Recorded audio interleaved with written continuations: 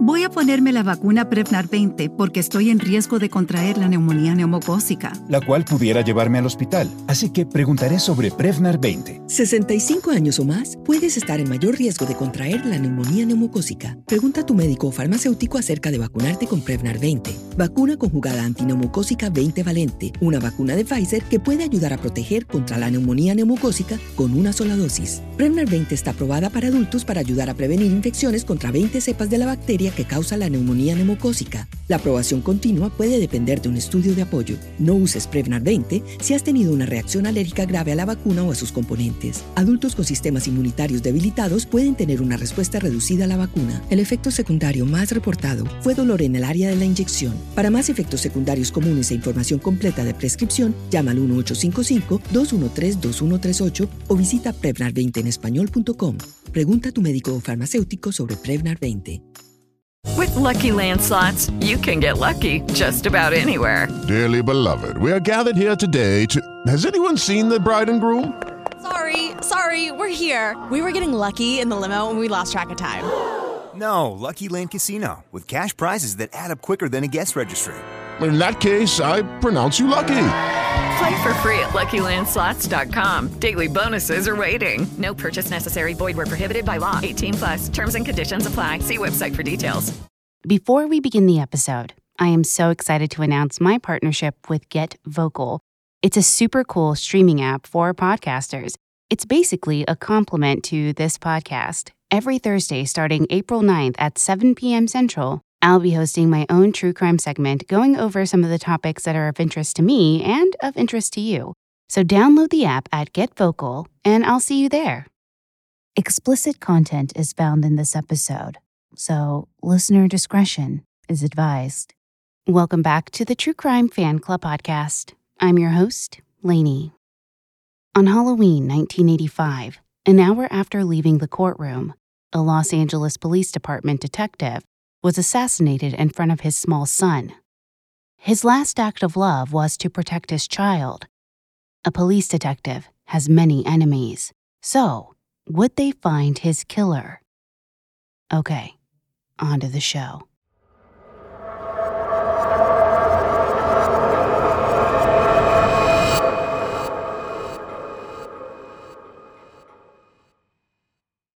In October 1984, George Carpenter, who was managing a United Artists theater, was with another man taking the day's deposits to the bank when they were robbed at gunpoint by two men. George was able to provide the lead investigator, Detective Thomas Williams, with the license plate of the vehicle. The vehicle was quickly linked to a suspect, Daniel S. Jenkins.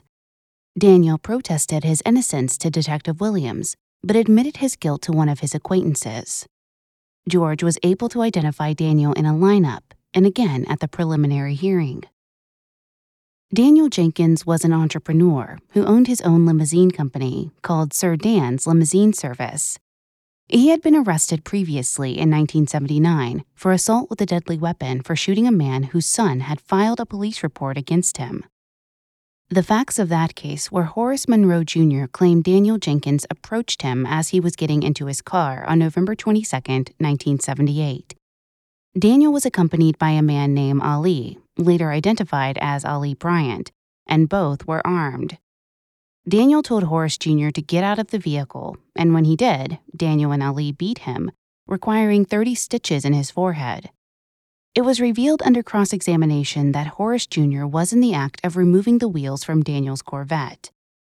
The next day, Horace Monroe Sr. discovered Daniel across the street from the older man's home. Horace Sr. stopped at his truck to get a shovel with which to arm himself. Daniel opened fire on Horace Sr., hitting him in the shoulder. Horace Sr. and Jr. both provided inconsistent testimony. As they had said previously, there were words exchanged prior to the assault, but under testimony they said no contact had been made prior to the assault. On July 4, 1985, George was eating in a restaurant when he was shot in the face, chest, and legs. George Carpenter survived the attack, although he had to have numerous surgeries. Once he was well enough, George left the Los Angeles area for fear of further attempts on his life. The attempted murder was unsolved until the events of October 31, 1985, shed light onto the shooting of George Carpenter. In October 1985, Daniel Jenkins was scheduled to go on trial for the robbery of George Carpenter. However, Daniel Jenkins had other plans, believing that without any witnesses, there could be no trial, telling Jeffrey Bryant, "No witness, no case." Daniel first spoke to Jeffrey Bryant, recruiting him to kill Detective Williams before his trial began. However, Jeffrey was led to believe that Detective Williams was a security guard, so when Jeffrey realized he was actually a law enforcement officer, he backed out. 2 to 3 weeks before Halloween, Daniel spoke with David Bentley about needing someone killed and asked for help finding a killer. David found Tyrone Hicks, who spoke with David and Daniel about the terms of the contract. To finalize the deal, Daniel told Tyrone to come to his house. Daniel went with David Bentley to a so-called lookout point and described a Toyota pickup with a camper shell, saying the man driving was the intended target. Daniel explained when David saw the truck, he was supposed to set off pagers so the others could know the detective was heading their way. David waited 20 minutes, did not see the vehicle, and so activated the others' pagers to notify them. No one replied, so he left the area. Meanwhile, Tyrone Hicks was at a school and saw the vehicle, but it left before Tyrone could shoot the driver. Daniel was angry and castigated all involved for allowing the witness to live, because the witness, Detective Williams, could testify against him. It was promised that the detective would be taken care of before he could testify. Later, David Bentley informed Tyrone he would likely only get paid $200 or $300, at which point Tyrone pulled out of the plan. Voltaire Williams, considered by many to be Daniel's lieutenant, recruited Aladron Hunter to commit the murder. Voltaire told Aladron it was specifically for preventing witness testimony. On October 24, 1985, before the trial began, Voltaire and Aladron visited Daniel's home, where Voltaire obtained a gun he gave to Aladron. Aladron and Voltaire then got into separate vehicles and drove a few blocks past a school, where Voltaire told Aladron to wait for an orange and white Toyota truck with a camper, then shoot the victim as he drove by. Voltaire said he had to get information for Daniel as to when this would happen. When Detective Williams did drive by, Aladron could not pull the trigger, and when meeting Voltaire later, told him he noticed the intended victim appeared to be a police officer and not a security guard. On October 25, 1985, 2 suspicious individuals, later identified as Reuben Anthony Moss and Dwayne Moody, were seen in the area of the First Baptist Church School in Canoga Park. A third man, his face obscured, was in the back seat of the vehicle. On October 31, 1985, Detective Williams testified at court about the robbery of George Carpenter. After, then Deputy District Attorney Maureen Duffy Lewis had questioned Daniel, Detective Williams leaned over to her and said, "Hey Mo, he would kill us if he could." Maureen blew it off by saying, "Don't be ridiculous." But Detective Williams just said, "No, I know a killer when I see one." Deputy DA Duffy Lewis then questioned Detective Williams as a rebuttal witness to Jenkins' testimony. After court recessed for the day, she and Detective Williams went upstairs to call their respective spouses and make arrangements to pick up their children and participate in Halloween festivities. They drove their vehicles down the highway, and Detective Williams honked and waved as they went their separate ways. Detective Williams signed his son out at 5:40 p.m. that afternoon, and as his 6-year-old son Ryan was about to get into the truck, Detective Williams saw a vehicle approach with a man wearing a ski mask. Detective Williams had just enough time to tell Ryan to duck before gunfire rang through the Halloween evening. Detective Williams attempted to draw his service weapon, but he died before he could. When the gunfire ended, Ryan went around to his father's side of the truck and saw him slumped against the truck. When others felt it was safe to check on Detective Williams, they saw him, dead against his truck, with his son Ryan weeping nearby. It had been approximately an hour since Detective Williams had been in court, and now he was dead. I'm going to pause the case right here so you can hear a word from our sponsors.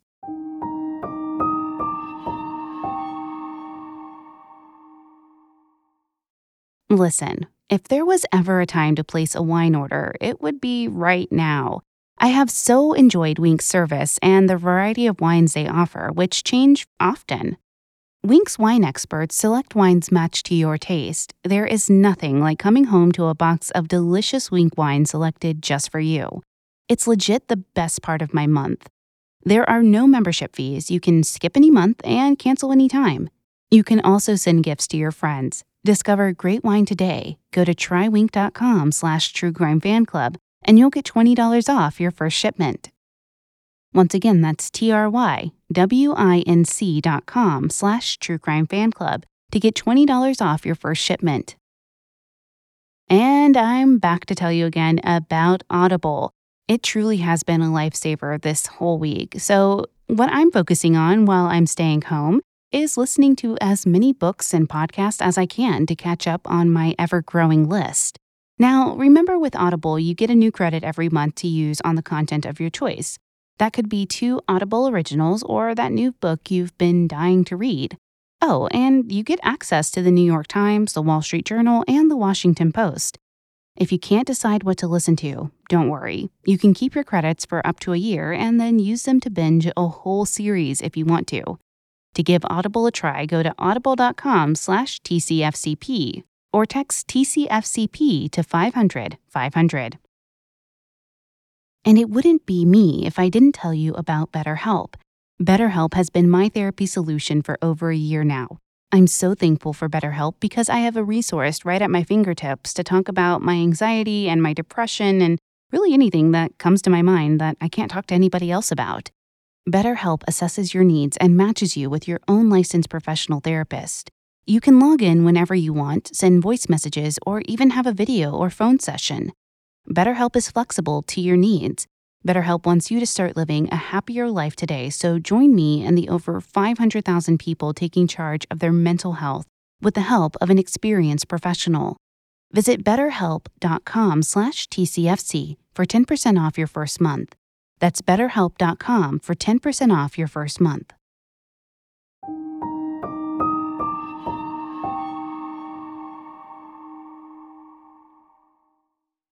Witnesses recalled a light-colored car driving up and down the street around 5:30 p.m. before they heard gunshots. After the gunshots were fired, this vehicle was seen racing away from the scene at about 60 to 65 miles per hour.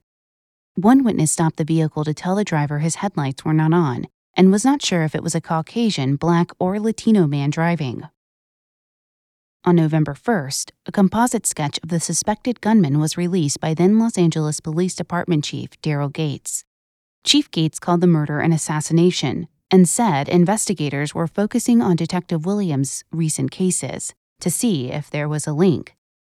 The first case they looked at was Daniel Jenkins, since there had been an attempt to murder another witness in that case with the July 4th shooting of George Carpenter. Investigators quickly dismissed this idea, since eyewitnesses thought the shooter was Caucasian or Latino, and Daniel was Black. Chief Gates also said additional officers would be assigned to the San Fernando courtroom where Daniel's trial was ongoing. Jurors sent a note to the judge that morning because they had heard of Detective Williams' death, but Judge Satil told them not to consider anything you may have heard, read, or seen in the news media, including the television, and focus only on the testimony they had heard. The jury returned with the verdict of guilty later in the day. While in custody from this charge, Daniel was charged with the murder of Detective Thomas Williams in early November 1985. 3 others were arrested on Saturday, November 3rd, but the news was withheld until Tuesday, November 6th, so the gun could be recovered. The weapon was described as a converted MAC-10 or an Uzi, but it was a fully automatic weapon. The 3 arrested on Saturday were Dwayne Moody, Voltaire Williams, and Ruben Antonio Moss. All 3 were from Los Angeles, and all 3 were Black, which did not match the description witnesses had provided. However, Chief Gates stated in a press conference, investigators believe the gunman had worn light-colored makeup or paint to throw off witnesses. A $15,000 reward had been posted by the Police Protective League the day before the arrests were announced, but it is not certain if anyone was able to claim the reward. Duane Moody had prior arrests, including a conviction for assault with a deadly weapon and armed robbery, and misdemeanor charges stemming from trying to purchase clothing with a stolen credit card. The card was issued to Kerry Gordy, the son of Motown Records president Berry Gordy. Ruben Antonio Moss, who went by the name Tony, had no criminal history aside from traffic violations, said his father Roy Moss, an accountant who lived with his son close to Exposition Boulevard.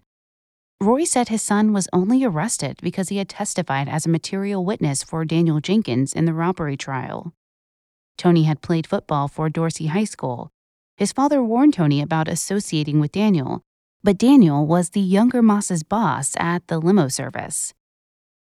In early March 1986, two other suspects were arrested in the slaying, David Bentley and Reese Cooper. They both pleaded their innocence at their arraignment and were held on a $500,000 bond. The joint trial of Daniel Jenkins and Duane Moody began in early January 1988. By this time, 9 people had been identified as part of the assassination plot, but 4 of these had been granted immunity in exchange for their testimony against Daniel and Duane. 3 of these 4 were Jeffrey Bryant, who had been asked outright by Jenkins to kill Detective Williams, Aladron Hunter, who pulled out of the job when he found out he would only be paid less than $300, and Tyrone Hicks, who could not go through with it once he saw Ryan Williams walking from school with his dad. I could not find the name of the 4th person offered immunity. Elihu Broomfield, who had been friends with Daniel Jenkins years before, testified for the prosecution. Elihu, a security guard, was in the courthouse during Daniel's robbery trial of 1985 and happened into Daniel's courtroom. The two had lunch together that day after making a short trip to Daniel's house. Daniel told his friend he would not be set up by a police officer and he would seek revenge. While at Daniel's house, he showed Elihu a gun that appeared to be an Uzi and told him it would fire 10 to 20 rounds per second. He said he had another one like it at a friend's house and he had more than one person to carry out a contract. Elihu also overheard 2 phone conversations between Daniel and another party, where Daniel said everybody had to be together at 1600 hours or it would not work. Daniel also said to Elihu he would not sit in jail while the man who set him up would be at a picnic enjoying his life, and he would, quote, eliminate him. David Bentley testified he went to Daniel's home around 8:00 p.m. on Halloween 1985. While David worked on Duane Moody's car, Daniel excitedly said he had taken care of that ass. Daniel told Duane he was surprised at how many rounds had been fired with such a light touch. He then finished by saying, I got that ass myself. I had to do it. I had to do it myself. Guys won't take care of business. I had to take care of this myself. Duane delivered a green duffel bag to Ollie Woodson's house that night, saying skates were in the bag and he needed to get rid of them. Ollie showed him where to put the bag in the closet and Moody left. A few days later, Duane's girlfriend called Ollie and said to take everything out except for the Uzi. She added that the police were on their way. Ollie removed everything and looked at the modified MAC-10 assault weapon and clip. When the police arrived to collect the bag, he handed it over. 17 rounds were fired from that weapon, 8 of which hit Detective Williams. Other rounds hit his truck and even the interior of the school.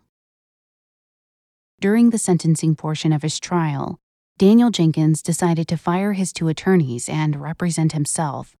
Some say this was done out of ego. Others said it was to try and lay the groundwork for appeals based on ineffective counsel. One of his attorneys, Harold Price, believed it was done because Daniel wanted to testify on his own behalf, but Harold and the other attorney believed it was a bad idea. Daniel had sat quietly at the defense table throughout the trial, showing little emotion and dressed nicely. However, once he got up to represent himself, the jurors were able to hear from the defendant. One juror, Ricky Gilmore, said when Daniel started cross-examining the witnesses, they saw him as a bright, articulate, shrewd man who could carry out an intricate murder plot. Daniel was praised by attorneys and others in the courtroom because he thought to call material witnesses to the stand to testify as to his character. Daniel was born in Kansas, but had moved to Los Angeles with his mother, separating from his siblings. He never knew who his father was, and his mother suffered from mental health issues. He was placed in foster care for several years because of her infirmity, and when he left, it was in the care of his grandmother. His grandmother also took care of his mother. When his grandmother passed away a month before the assassination of Detective Williams, Daniel was devastated.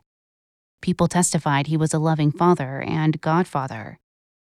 The testimony angered Norma Williams, Detective Williams' widow, particularly when she was told she could not deliver a victim impact statement until after Daniel's sentencing. This is normally allowed under the 1982 California Victims' Bill of Rights Act, but a 1987 Supreme Court ruling in Booth v. Maryland superseded this law, saying that statements from survivors could not be considered before sentencing. However, when Tony Moss was sentenced on December 15, 1989, since he was not up for the death penalty, she was allowed to give a statement. She said to him, "Tony Moss, you deserve everything you've got coming to you. You are a calculating, cold-blooded murderer, and you deserve every bit of pain and anguish coming to you all the days of your life." The sentencing had been delayed after 2 jurors were dismissed because they saw reports that Daniel had threatened to kill the prosecutor and several witnesses. Daniel Jenkins was given the death penalty, and Tony Moss was granted life in prison without parole. Daniel Jenkins is 64 years of age. While in prison, Daniel joined other death row inmates in a federal lawsuit to protest that not allowing reproductive rights for those on death row is cruel and unusual punishment. These inmates stated it was possible their names would die out if not allowed to procreate. Tony Moss is at Solano and is 58 years of age.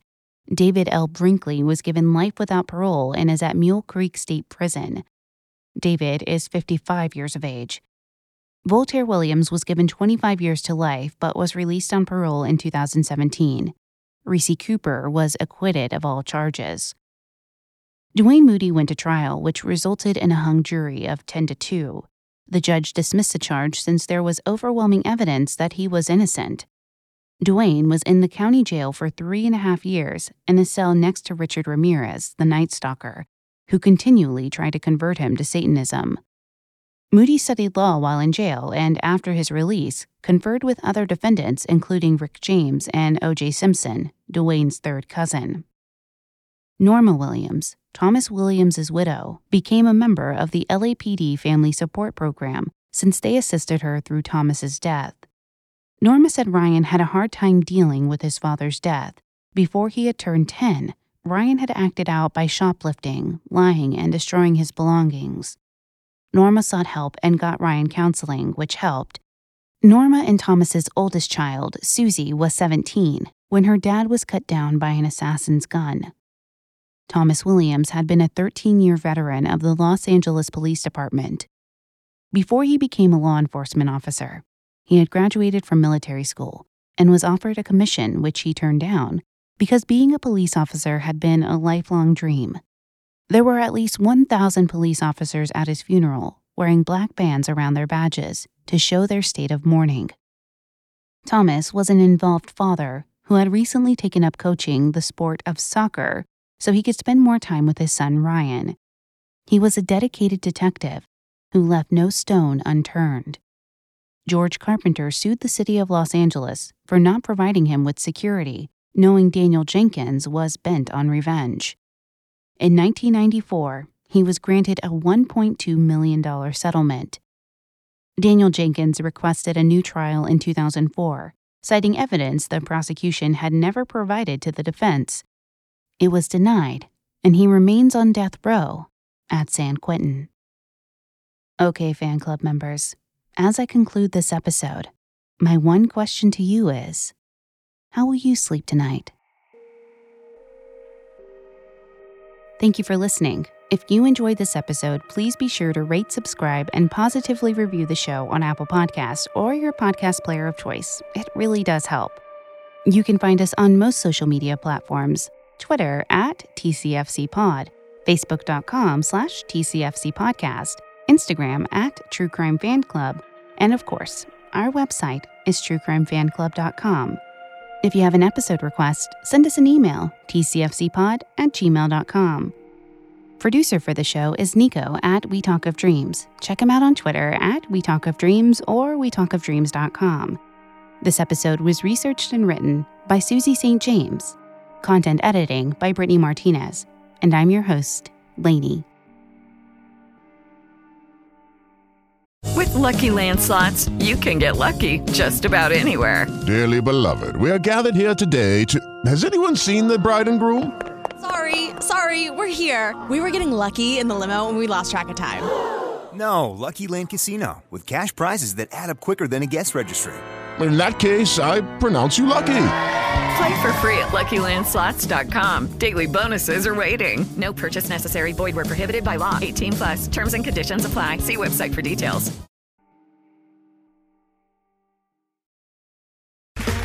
Okay, round two. Name something that's not boring. A laundry? Ooh, a book club. Computer solitaire, huh? Ah, sorry, we were looking for Chumba Casino. That's right, ChumbaCasino.com has over 100 casino-style games. Join today and play for free for your chance to redeem some serious prizes. ChumbaCasino.com. No purchase necessary. Void where prohibited by law. 18+. Terms and conditions apply. See website for details.